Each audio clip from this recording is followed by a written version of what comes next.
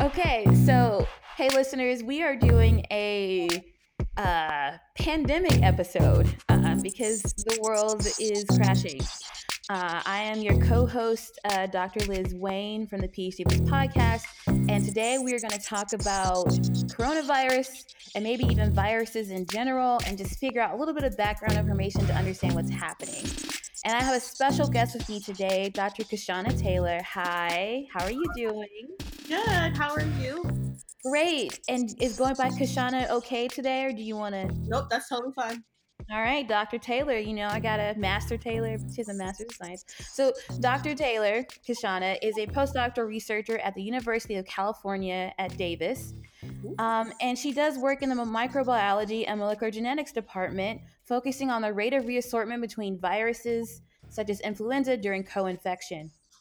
So, I wanted to make sure I gave the introduction because the reality is that's really all I know about infections and viruses besides, hating it. And that's actually, yeah, like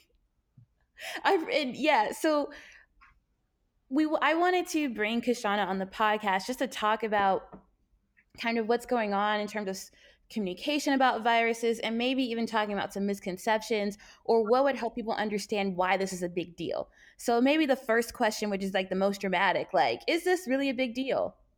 Yes. Okay. So it is a big deal, and it's a big deal for a number of different reasons, right? So, um, this SARS coronavirus or SARS-CoV-2, which is what is kind of going around right now and what has just been declared a pandemic, is a new virus. So it's not something we've seen before, and that's why it is a big deal because we don't have anything to gauge on, right? So like when we think about something we hear about every year, like the common cold or even influenza virus, for example, we have numbers from years and years and years of different outbreak situations that we can kind of make guesses or best estimations of what's going to happen or what things might look like. But because we have not seen this virus before, we're still kind of stabbing in the dark at a lot of things. Um, and then on top of that, we have the original SARS virus, which is not it's not the same, but it's within the group of coronaviruses. So we can kind of maybe make some like general estimations off of that, but really they're behaving a little bit differently. So we really don't know. Okay, so you're telling me that because we don't have a precedent for this, we're giving all the precaution possible, right? Yes. Okay. Um so so we don't know what's going to happen, so we're being precautious because so what are we worried about that's going to happen? How long it's going to last, how severe it's going to be? Right. So right, we don't know. We can't guess the future, but we can look back to the cases that we have seen since November, December. And so what we have seen so far is that the virus is disproportionately um, lethal in older adults and the immunocompromised. And so we are taking an abundance of precaution because while it is thought that a lot of the folks who might get infected will be okay, you can still potentially pass this virus on to those who are vulnerable. And we're trying to, one, keep those people from getting very sick, but also if everyone gets sick at the same time, it has the potential to overwhelm the health resources that we have in this country, and that could result in deaths, even not necessarily from coronavirus infection itself, but from other things. Because if hospitals are overwhelmed, they don't really have the resources to really tend to anything, let alone specific coronavirus cases. Right. Okay. All right. That's great. So another question I had, and maybe the question slash confusion. So I think I discovered coronavirus like in March, but from what you're saying, we've kind of been following this since November. So can you kind of tell me how does this whole virus naming and tracking thing work? Because it seems like there's a system, and I had no idea. Yeah, so the system actually kind of varies depending on the virus. And so I'm not super familiar with how they name coronaviruses. Historically, a lot of viruses have been named for where they have been isolated, but we have moved away from that because it can create a stigma for the places where the viruses have been found, or like kind of like Mm, now, right? Like people have been trying to call it the Chinese coronavirus, or hashtag racism. Yes. yeah, Okay. and it's racism. So we're trying to not perpetuate that. So the SARS coronavirus 2, or SARS-CoV-2, here is being named because it causes severe acute respiratory syndrome. So that's what SARS stands for. And then CoV is coronavirus. And this is the second SARS causing virus. So it's SARS-CoV-2. Oh, okay. And how do we identify a virus? So, like, do we just have a patient or someone comes up, they have a virus, and you just log every virus and then wait until it shows up again in another patient? Is that how it works? Um, yes and no. So, like with so basically, someone will come in sick and let's say they have X symptoms. So I have a fever, I have a cough, and I feel really tired. And so, right, you'll go through the process of elimination of figuring out what it is. And so, a lot of the times when we think it's upper respiratory, they will take a swab, like a Q-tip sort of Mm-hmm. thing, and like swab your nose or swab your throat to kind of see what they can get from that. And so, you can then put those swabs into either PCR if it's a known virus, or like culture. So a bunch of cells, like in a petri dish or a flask, and you look for whether or not you can get viral growth in that. And Mm-hmm. and then from there, there's a bunch of different methods that you can use, but you can use like electron microscopy, which is basically taking like a microscopic picture of the structure of a virus once you have it Mm-hmm. isolated. You can use antibodies to known viruses that you have and see if there's any cross reactivity. So then you at least know like what group of viruses it's in. So it can be a very, I guess, complicated and in-depth process for sure. But usually, once we know what it is, or once we have an idea what it is, so there are PCR, something called polymerase chain reaction, or PCR tests. Mm-hmm. And so they detect the genetic material of microorganisms. So in our case here, coronavirus is an RNA virus, and so we can run a reverse transcriptase uh, Mm-hmm. PCR, which converts RNA into DNA, and then we use that to then like um, look at what we have. We can determine what it is through a PCR test, and that's what all the public health agencies are using now is like a PCR test. And so if they Right. if they can amplify the genetic material of the SARS coronavirus, the RNA, then the assumption is that you are replicating virus and you have an infection. Right. And I think this is interesting because the technique that Kashana just described is a quantitative, like the qPCR, Mhm. quantitative PCR polymerase has a bunch of different ways to call that actually. Is a pretty basic, pretty standard molecular biology technique. Yes. Uh, so, which is that in this virus conversation, it's about the only thing I understand because I've actually done it in my lab, Okay. and I do, and my students are also doing. Well, they will learn how to do this type of experiment. And so it's really interesting to think about this question of testing, which I guess we can talk about because the current kind of dilemma that I see people coming around is like, well, how do we test? Who should be tested? Are we under testing? And what is like the barriers to being able to test everybody? Right. Right. Yes. So with the test, it. I'm trying to figure out how to explain this. Okay.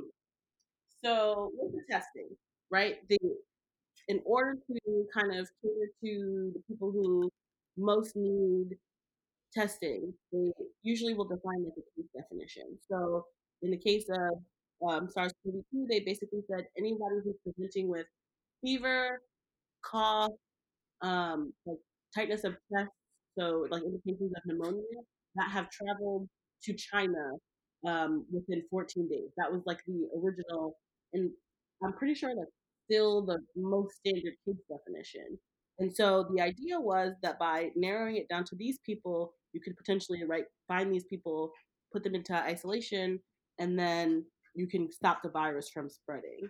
Um, so what has become a bigger issue now is that there's local spread. So you make that case definition assuming you're only going to get people who traveled to China where the virus was originally isolated.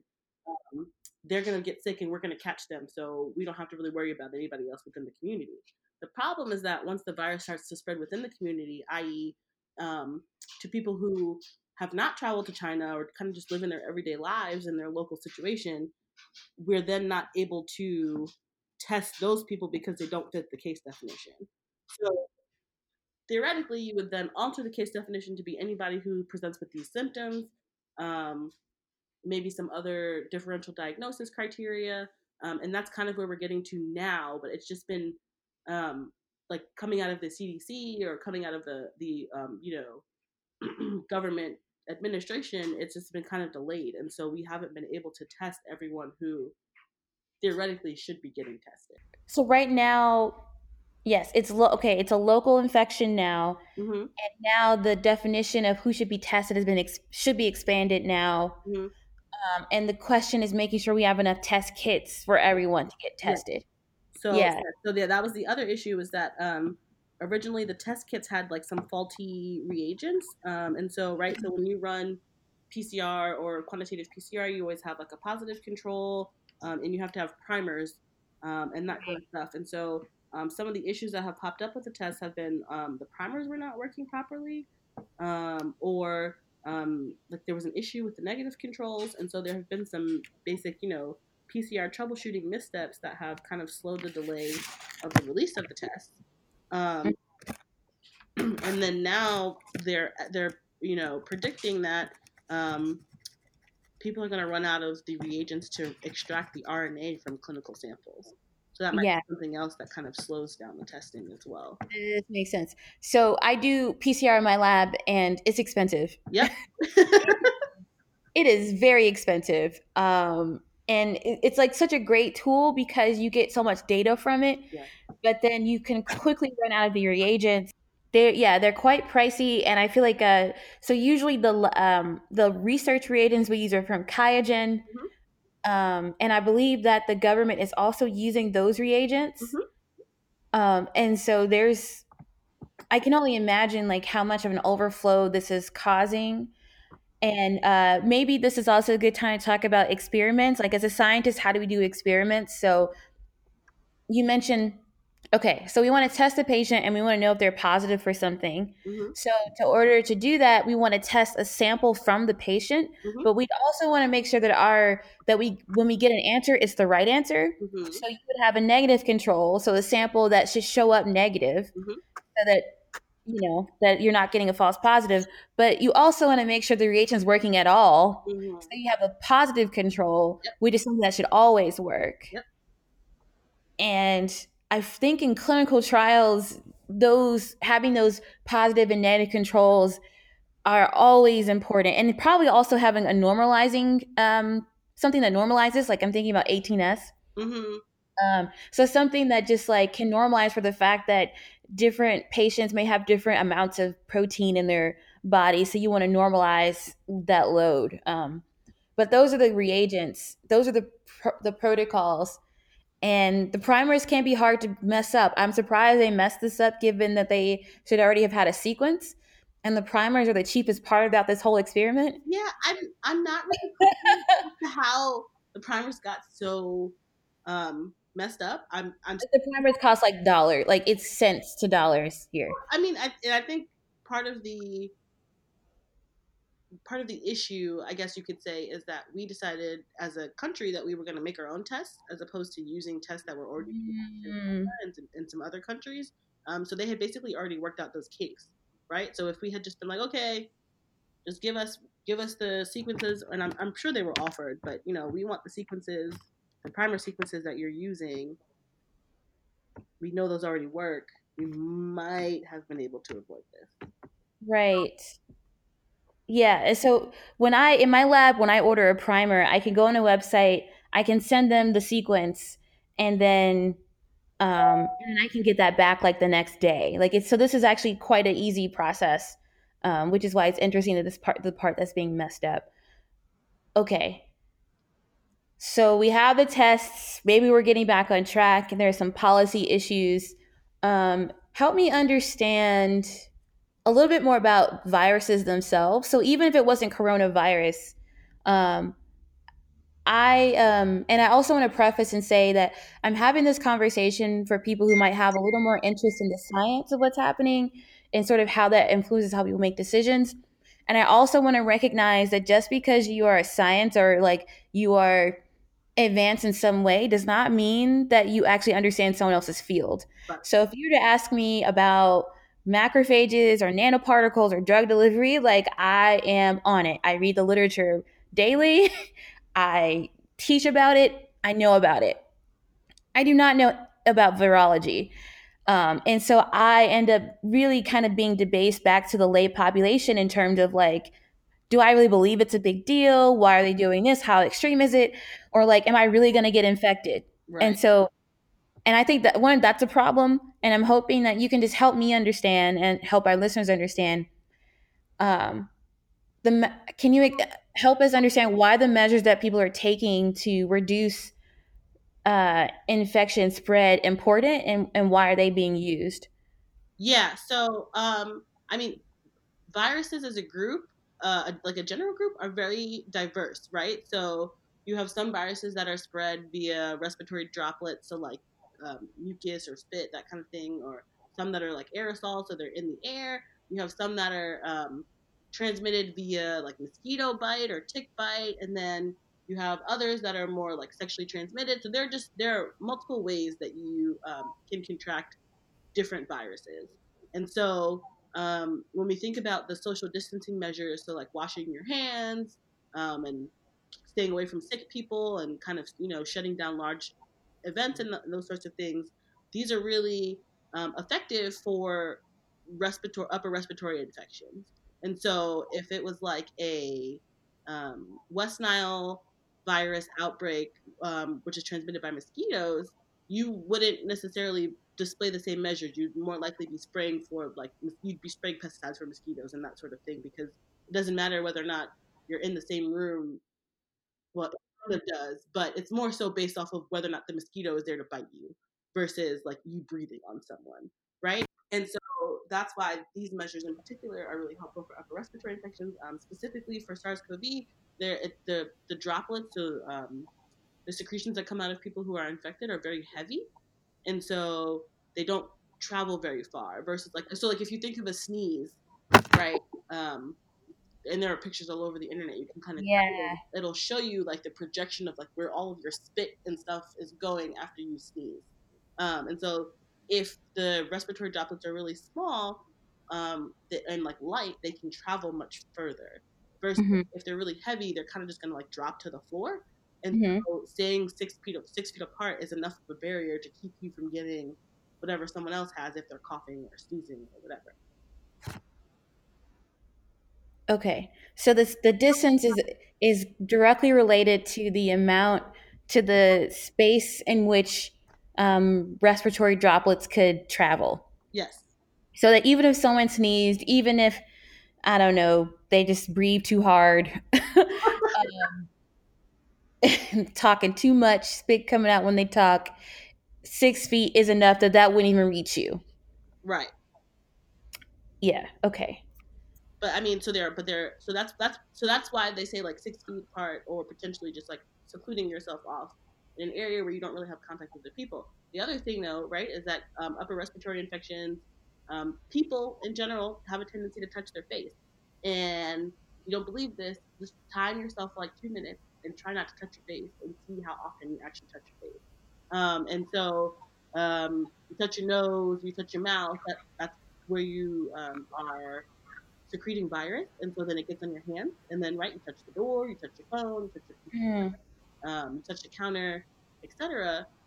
You're then leaving virus on those surfaces, and I'm not completely positive how long SARS-CoV-2 lasts on surfaces, but I know it's at least a couple of hours. And so if I have SARS-CoV-2, I sneeze on my hand or I cough into my hand and then I touch the doorknob. Anyone who touches that doorknob within the next couple of hours potentially picks up the virus. And then if they touch their face without washing their hands, boom, you have another infection. Got it. Yeah. Got it. I've heard some estimates that so in plastic it can actually be up to days, Oh wow. Okay. and then in the metal it's in hours, Mm-hmm. and then glass is different. So that's also interesting that viruses don't stick to surfaces that are different in the same way. Mm-hmm. Um, and so I think that days thing can be really freaky because you think like let's say someone was around and they were sick, but they've been gone for a couple hours. No, it still doesn't matter. Right. Yep. And so people have been trying to extrapolate how bad it's going to get. Hmm. And so I hear this thing about models all the time, but it's hard to understand when you don't know what models they're talking about, nor do you have a sense of exponential spread. Right. So I mean, models take certain parameters. So they kind of talked about this a lot when we first started following the virus. They have like the R naught, which is also kind of just how many people can an infected person infect. And so theoretically, like in the perfect environment, I believe the R naught is like 3 or 4. So if like R not? Oh, R0, like R. yeah, Okay. Yeah. R, no, no, no. I know what you mean now. Okay. hmm. And so you can take parameters like the R naught. So how many people in an ideal situation can one person infect? And then you have like right how many people is an infected person likely to come into contact with? You can throw in other things like what the environment is like. So at least for flu viruses anyway, they spread better when there's low humidity. Huh. Yeah. And so like right, so like theoretically you could put that in a model. So in a more humid versus a low humid situation, how likely is it that the virus is going to spread? Um, So theoretically, rain would be a good thing for preventing the spread of flu. I guess depending on I guess how much humidity it adds to the environment. Yeah. So I think the paper that I'm thinking of said that anything above like 60% relative humidity is better for preventing the spread of respiratory viruses, specifically the flu. Interesting. Hmm. So Uh, humidifiers are great. huh. Yeah, there's so much. Um, I actually have three more questions for you. Hmm. Uh, and I really should have written these. I should have written these down. So the first one is just to address, if you could address like why we should care more about COVID, uh, this one than flu, Hmm. Uh, because that criticism comes up quite a bit that the mortality rate or the severity of the disease cases is similar. So why are we? But we don't have the same response right. to this. Well, So okay. why? So think of it this way, right? So at least, granted, not everyone gets their flu vaccination, but there is actually a flu vaccine that you can take that will help you to. It'll help. It'll either help you prevent infection in the future or lessens the severity of your infection so should it not be as accurate of a match. We don't have one for SARS-CoV-2 for COVID-19. It doesn't exist, and so there's no way to kind of mitigate it that way. There's no way to, other than to get infected, to develop herd immunity, which is when enough people in the population are infected that the virus does not spread effectively. Also, it's from what we know now, and this number is obviously is going to change and does change during an active outbreak. But from what we know now, actually, the SARS-CoV-2 is more lethal than influenza, seasonal influenza. Pandemic influenza is different, but it is more lethal than seasonal influenza. Um, and yeah, it's even if you don't die from SARS-CoV-2, it's shown that there's just like a different burden of disease. So more people with like pneumonia and stuff that have to seek hospitalization versus when you have the flu, you feel really crappy, but unless there's some type of underlying thing, you're usually okay. Hmm. Okay. So it is a worse disease, and we do not have a vaccine against it. And I think this is interesting because my guess is that even after all these precautions, people will still feel like we overreacted. When the reality is, the overreaction is what allows nothing to happen, Right. right? So doing something is actually why nothing happens, but what will seem as if nothing that we did mattered. Right. It's kind of a catch-22, right? You do all of these things to prevent this catastrophic event from happening, and then people are like, "Oh, whatever, you overreacted." And then if you don't do it, then it's like, "But you didn't do anything," and now all of these people are really sick, or all of these people are dying, and so kind of have to Like, like, oh, we should have done it 2 weeks before, and like we just don't know. And right. And so as someone who I guess is interested in the health of the public or in public health, you kind of just have to accept the fact that people are going to say that you overreacted, but ultimately you know that you save lives, so it's worth it. Mm, okay. I think that leads into the next question I have for you, which is this idea of public trust. Mhm. Because I think built into people's concerns about our responses and about the plans is not knowing who to trust. Mhm. And I'm wondering, like, as someone who is interested in public health, someone who actually studies this, um, how do you find that this conversation goes, or the challenges of like I trust among community and like experts? Right. So, as a Black woman, as someone as a member of the Black community, I do know that Yes, you have a black we are prone to conspiracy theories, card.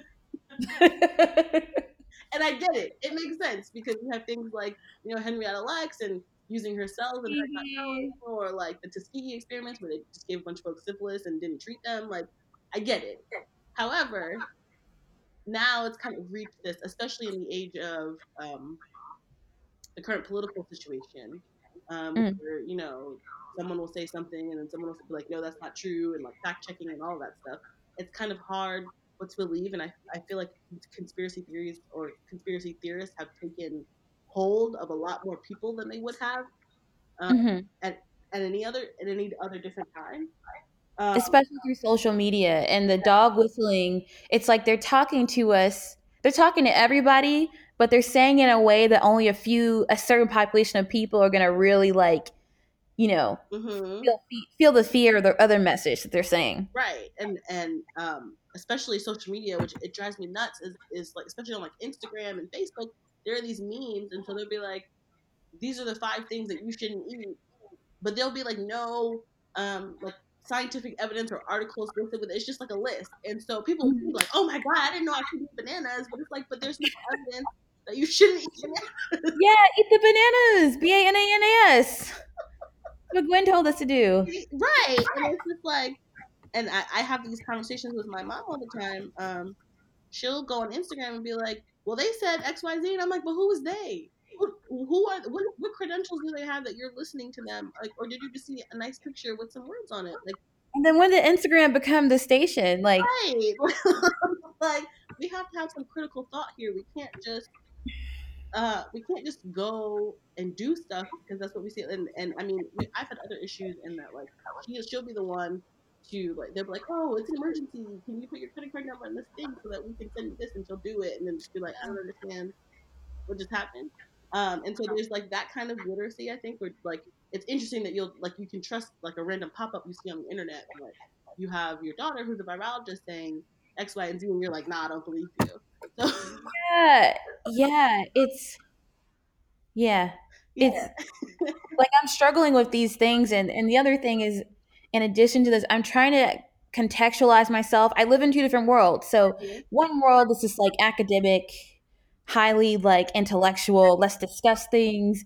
And I also have the privilege of having a group of friends and colleagues who are knowledgeable. So I'm not a biologist, but I actually know a virologist in real life. And so I can go get information from you.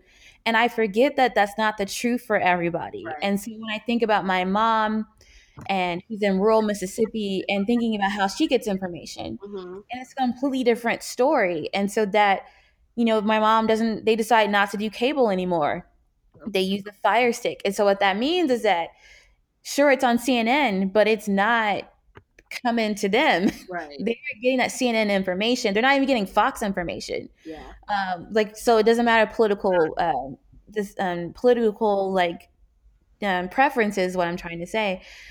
So then, how do they get the information? How do they sift through what's real and what's not real? Right. And they're on Facebook. They're on Instagram, and even some younger kids, like, they're on Snapchat. And I can't. I mean, I've tried to have a conversation with someone on Snapchat before. It's rough. Yeah, I agree. It is basically like the whole thing is something that I've been asking myself a lot as someone who wants to give back to my community and to help science literacy in the Black community. I ask myself all the time, like, well, why are these people going to trust you, or how do I build that trust so that they'll actually listen to me, and then like how do I mitigate the other ways in which these people are getting information, whether true or faulty, right? Like, how do I communicate that to the people of my community? And if I'm Mhm. honest, I don't know that I have an answer yet. Yeah. No, it's hard. And then how do we, what are the consequences of not getting that out to these communities? Hmm. So, it's not just the Black community, but also thinking about other ethnicities. Yep. What about people who don't speak English as a first language? Hmm. Also, what about low income, right? What about people? I frequently forget that internet is not accessible to everyone. Yes. And because it's just at my fingertips right now, I can go wherever I want, and some people don't have that. And how to make that work. And then back to your point about like being introspective about how to be helpful for your community. I struggle with this because sometimes I feel like I'm out of touch Hmm. because of the space that I inhabit now. Um, Yeah. Yeah. I mean, I recently moved back home, so I've kind of been in practice more with kind of like my code switching and being able to communicate with my family, because before it was like, a phone call occasionally here or there. Now I see them, once or twice a week, and it's definitely been a reality check. yeah, yeah, especially because when you're in academia, sometimes you're the only Black person, and so you represent Blackness, Hmm. and then it can be jarring to go back to this other space where like you can relax, but you also like, oh, I'm behind. Yeah, What is this yeah. new thing? And I'm very much considered the nerd and the, Hmm. I guess, assimilated in my family. So sometimes Right. people got at me like, is that real, or is that just what them folks over there is doing, and you just doing what they doing? So, Right. oh man, okay, all right. Yeah. So it's interesting, and I think that this is a really important moment for science communicators so people who do this job professionally, but it's also important for scientists at all stages, whether they're an undergrad or grad school, postdoc, faculty who or staff, to lean into their expertise. Yes, and Like the way that we're going to get information isn't just going to be by hoping someone's watching CNN, but also having people in the family who are scientists or who are trained reaching out to their communities and telling them like, if you have any questions, ask me. If you're confused about something, ask me, and then figure out how to actually explain things in a way and build that trust. yeah, I mean, I know I hate going on Facebook. So I have Yeah. been on Facebook recently a lot to kind of spread the message there, and so I've been doing things like I'm in a couple of like private moms groups, and so I've like basically Hmm. been like, hi, like I'm a virologist, and I know people are, they have questions and stuff. So if anyone has questions, I'll be more than welcome. You're more than welcome to ask them of me, and I will do my best to answer. I've been making like personal posts that I know like my mom and family and stuff will see, and they've been like sharing them, and I've kind of been doing my best to like keep everything very basic and like very short, right? Not these like long, detailed descriptions that we're kind of used to in academia, Yeah. for sure. And kind of doing my part. But I remember in the beginning, like when the outbreak first happened, I was kind of what's the word that I'm looking for? I was kind of reserved in whether or not I was going to say anything, because I felt like, right, I'm not okay. I'm not a coronavirologist. I research influenza, and my heart really lies with vector-borne viruses, right? So, which is what coronavirus is, neither of those. And so I'm like, it's not really my lane. I don't want to say anything and like get anything wrong. Not realizing that like the general message that we need to give to the public is not the same as a scientific discussion about the different Right. processes of a coronavirus. And so um, I think, Because you're over here like vector versus not. I'm like mRNA. You're like it's just an mRNA virus, and I'm a PhD trained scientist, and I still like am looking at you like, okay, sure, sure. This one's mRNA, that one's DNA. I guess, sure. You do that. Oh, you're like, oh, I only care about vector viruses. Like, okay.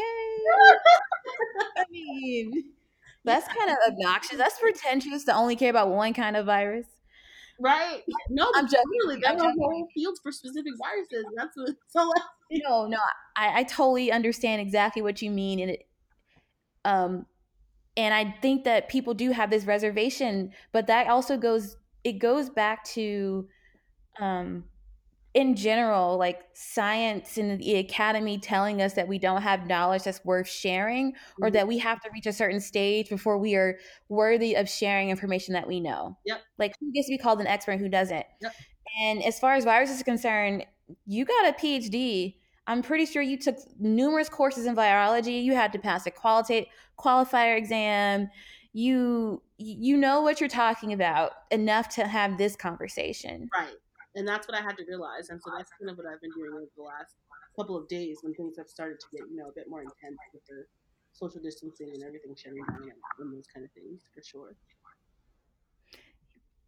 Yeah. And building that trust is so important. So I think one of the things that I'm going to do, not because I am not a virologist expert and I can't lend that kind of credibility, but what I can do in terms of credibility is actually try to help people trust the voices that should be trusted. Mm-hmm. Like, C-SPAN, or talking to the every state has like an emergency management agency, and there are people who work in infections in states. Mm-hmm. Those are people who this is their job, and it's about making sure that those are the platforms that you're listening to, Yes, very much so. because we don't have a lot of faith in governmental agencies.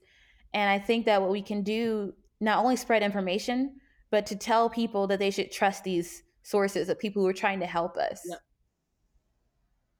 Yeah, so yeah, definitely in this case, I would say the CDC is a great place to listen to. Like you were saying, the emergency preparedness units and local public health agencies are all wonderful resources to go to. I mean, CNN, MSNBC, all those stuff, like they'll kind of do the general overlay, but sometimes they get stuff wrong. So it's good to know some other agencies to listen to for sure. Also, they'll just show us graphs that grow over time. Like, you're just a height, like, look at this graph. Yeah. Oh man, look at that. Yeah, I And definitely. this is what happens if that happens, and this is what happens if this happens, and Donald Trump and puppies, and this is what happens when this happens. So Yeah. yeah, it's a lot. It's a lot, and I think this all comes down to trust, and then I mean some other issues like capitalism, and like, why is it so hard for us to actually shut down? Yep. Why Or the stock market is being prioritized over other things and right. such. Yeah. Or maybe workers' lives should not be so precarious that they could not have sustained Yep. this type of shutdown, right? And is it really a consumer's responsibility? It's almost like other people are being blamed for other people not being able to work. Mm-hmm. And that's a lot of pressure for people to have, because you have to make these decisions of um, not protecting the community just to help the community. Right. What? It's the community versus the community for sure. Just different. Right. And when, like, maybe if people weren't living paycheck to paycheck, yeah. Mm-hmm. But I digress. Mm-hmm. That also not on my my CV or my bio sketch. So I had one more question for you, Uh-huh. and that was just going to be maybe a little bit more about yourself. So we kind of went right into coronavirus, but like, who is Dr. Kishana Taylor? Why did you become interested in studying viruses? Okay, so this is going to be. So I actually had a very roundabout way on getting to virology. So when I was younger, I wanted to be a dolphin trainer. Oh, what? A dolphin trainer. Okay. I was always really into animals, and Okay. I love the water. I love the ocean, and I was like, okay, dolphins are great. They live in the ocean. I can live on the ocean. Yeah. I'm gonna go be a marine biologist or a dolphin trainer. So I actually went to school originally for marine biology, Wow. and once I got to school, realized that marine biology is actually mostly like chemistry, um, and some other stuff that I'm terrible at chemistry. Like if if if I hadn't been able to take like a remedial chemistry class to graduate college, I would not have graduated. I was like, okay, well that's out. And so then I was like, okay, well I could be a marine mammal veterinarian. that'd be really cool. Still work with animals, and I get to be a doctor. Which in most minority communities is like the thing, right? You want like we know you can be a doctor. We want you to be a doctor or a lawyer. Yeah, you can do math and science. You're gonna be a doctor. Right, right. And so, Yeah, what you want to be, that's what you're gonna be. and so, what I didn't know at the time was that getting into veterinary school is harder than getting into medical school. There are Yeah, not as many there's schools and more. there's not as many spots like for people to go. And so, Hmm. as an animal science pre-veterinary major, they encourage you to basically diversify your CV or your bio sketch so that you look appealing to vet schools. Hmm. And I had my academic advisor did poultry virus research. And so I was saying, like I want to diversify my CV, and he was like, "Well, why don't you come work for me?" So I actually got into really, really, really applied virology. So like taking avian viruses, so avian influenza or some other things called Newcastle virus, um, Hmm. and seeing um, how we could disinfect them in a situation where there's like an outbreak on a poultry farm. And so I was doing things like taking these like metal, we call them coupons, but they're like little metal squares, and we would stick them to different parts of like a tractor, and Okay. then put like virus on them, and then spray disinfectants to see if our disinfection methods would actually get to like up underneath the wheel of a tractor. Um, Hmm. and so like super applied, but also got me into the lab because we'd have to see right if virus still grows after we spray Hmm. disinfectant, that kind of thing. And I kind of fell in love with it. It was like really cool. Like I was doing this like lab work, and I felt like a scientist, and um, Because you. it had real implications in life, right? So Mhm. poultry avian influenza outbreaks are like big and scary, and they cause lots of damage to the poultry industry because you have to kill all the chickens and all this other kind of stuff. And I was like, I think I really like this. And so kind of switched gears into being a virologist or being interested in virology, but also in like epidemiology, um, and like disease outbreaks. And so that kind of set me on the path that I'm in today. And so I've kind of dabbled also in like microbiology. So I've done some work with antibiotic resistant E. coli, but I guess what I worked with first kind of stuck, and I like viruses more than I like bacteria, and so I've kind of went back to that for my PhD, and that's what I'm doing now. That is such an amazing origin story. That's amazing.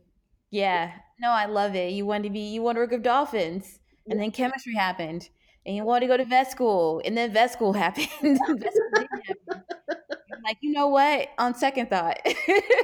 And so whenever I talk to like younger students, I'm always like, it's okay to change your mind. I changed my mind like 5 times. That's kind of what college and internships and all those things are supposed to be about. Um, and even now, like even as a virologist, like there are still so many different options, and I don't know that I mean I know that I again like um, I'm more interested in viruses that are spread by insects. But there are still so many options within that, even that in particular subject. Oh, is that what a vector virus is? Yes, that's what a vector-borne virus is. So you could have said that. You're like, I'm more interested in vector viruses personally. I'm like, okay. I'm like math. My math brain is like, is there like an arrow over it? Like Oh, the see, yeah, I don't do math like that. Like, I do. I did physics in undergrad. I did math like that. I know that you want to be a faculty member one day, and so I'm super hopeful for you. But hopefully there nothing like this will come up again in the near future that would really test your knowledge again. I have some bad news about that. What? I, Tell me. I, based on how we're doing with environmental health, and basically destroying everything to build more buildings and such. I have I mean, the scientific evidence shows that this kind of stuff is going to keep happening. So, Whoa. So basically, global warming mhm. and tearing down, creating more structures that essentially like are just posts for viruses to land on rather than to be degraded or somehow something else that might happen if it were just trees is going to make these viruses become more prevalent. It's kind of more like so a lot of the emerging viruses now have animal origins because we keep, decreasing forests and their homes, and so they're having more interactions with humans than they would have, Hmm. say, like 100 years ago. And so yes, I mean it's one, basically disrupting environments to where like things that would have stayed in the forest would have stayed in the forest are now coming into our cities because we're building our cities in the forest. Um, and then yes, also like warming temperatures, which is changing movements of animals and changing how we interact with a lot of these organisms will, or have been kind of behind the uptick in emerging diseases for sure. Interesting. Hmm.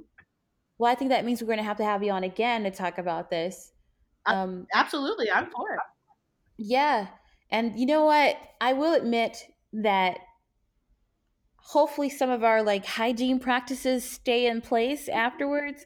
Like I've found it very comical that people are like listing songs you could sing while washing your hands, Mhm. but also like who hasn't been washing their hands? Yes, it's a valid question. But I've seen so many people on like Twitter and other places being like, the men's room actually finally has a backlog because they're Yeah. not washing their hands for 20 seconds, and it's just like, wow. I mean, but right, I think I've seen also on Twitter someone was like, people still wash their hands after they use the bathroom at home, and I'm like, excuse me, what? Oh no, that was a talk show host online on the Reel or something Uh-huh. who said that she doesn't, when she's at home, she doesn't wash her hands after the bathroom, That is after she goes to wild the to bathroom. me because it's like, so the issue is Then she not has to the sit down. germs or the fact that you are literally touching urine and feces when you touch your um, genitals and such to wipe. But the Like just issue, because it's yours doesn't mean it's gonna right? like I mean, you're not worried about yourself. You're just worried about other people, which is like the most ridiculous thing I've ever heard before in my life.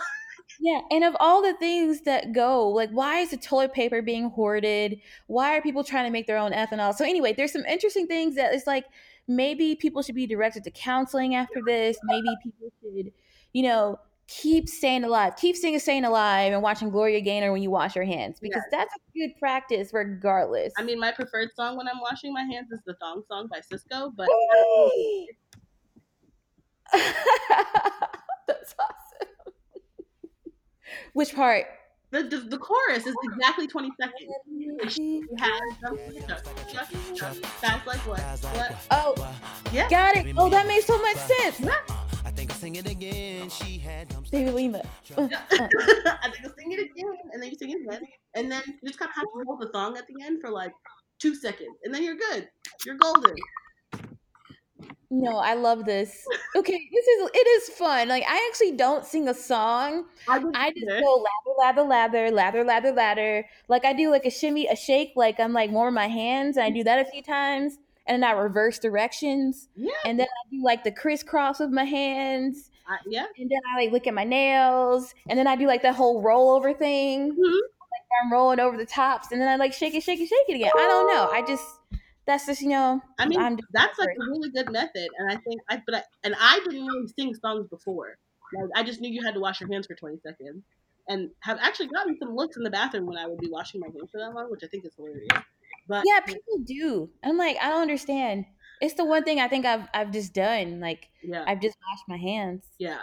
But singing the song has definitely made it more fun, and has been made it more convenient now that I have a kid who calls my attention for everything. Because like, I definitely probably have not been washing my hands for 20 seconds, probably because the baby's like, "Mom," and you're like, "Oh my god, what?" And so you kind of just get distracted. And I'm like, "Nope, I'm not done singing my song. You have to wait."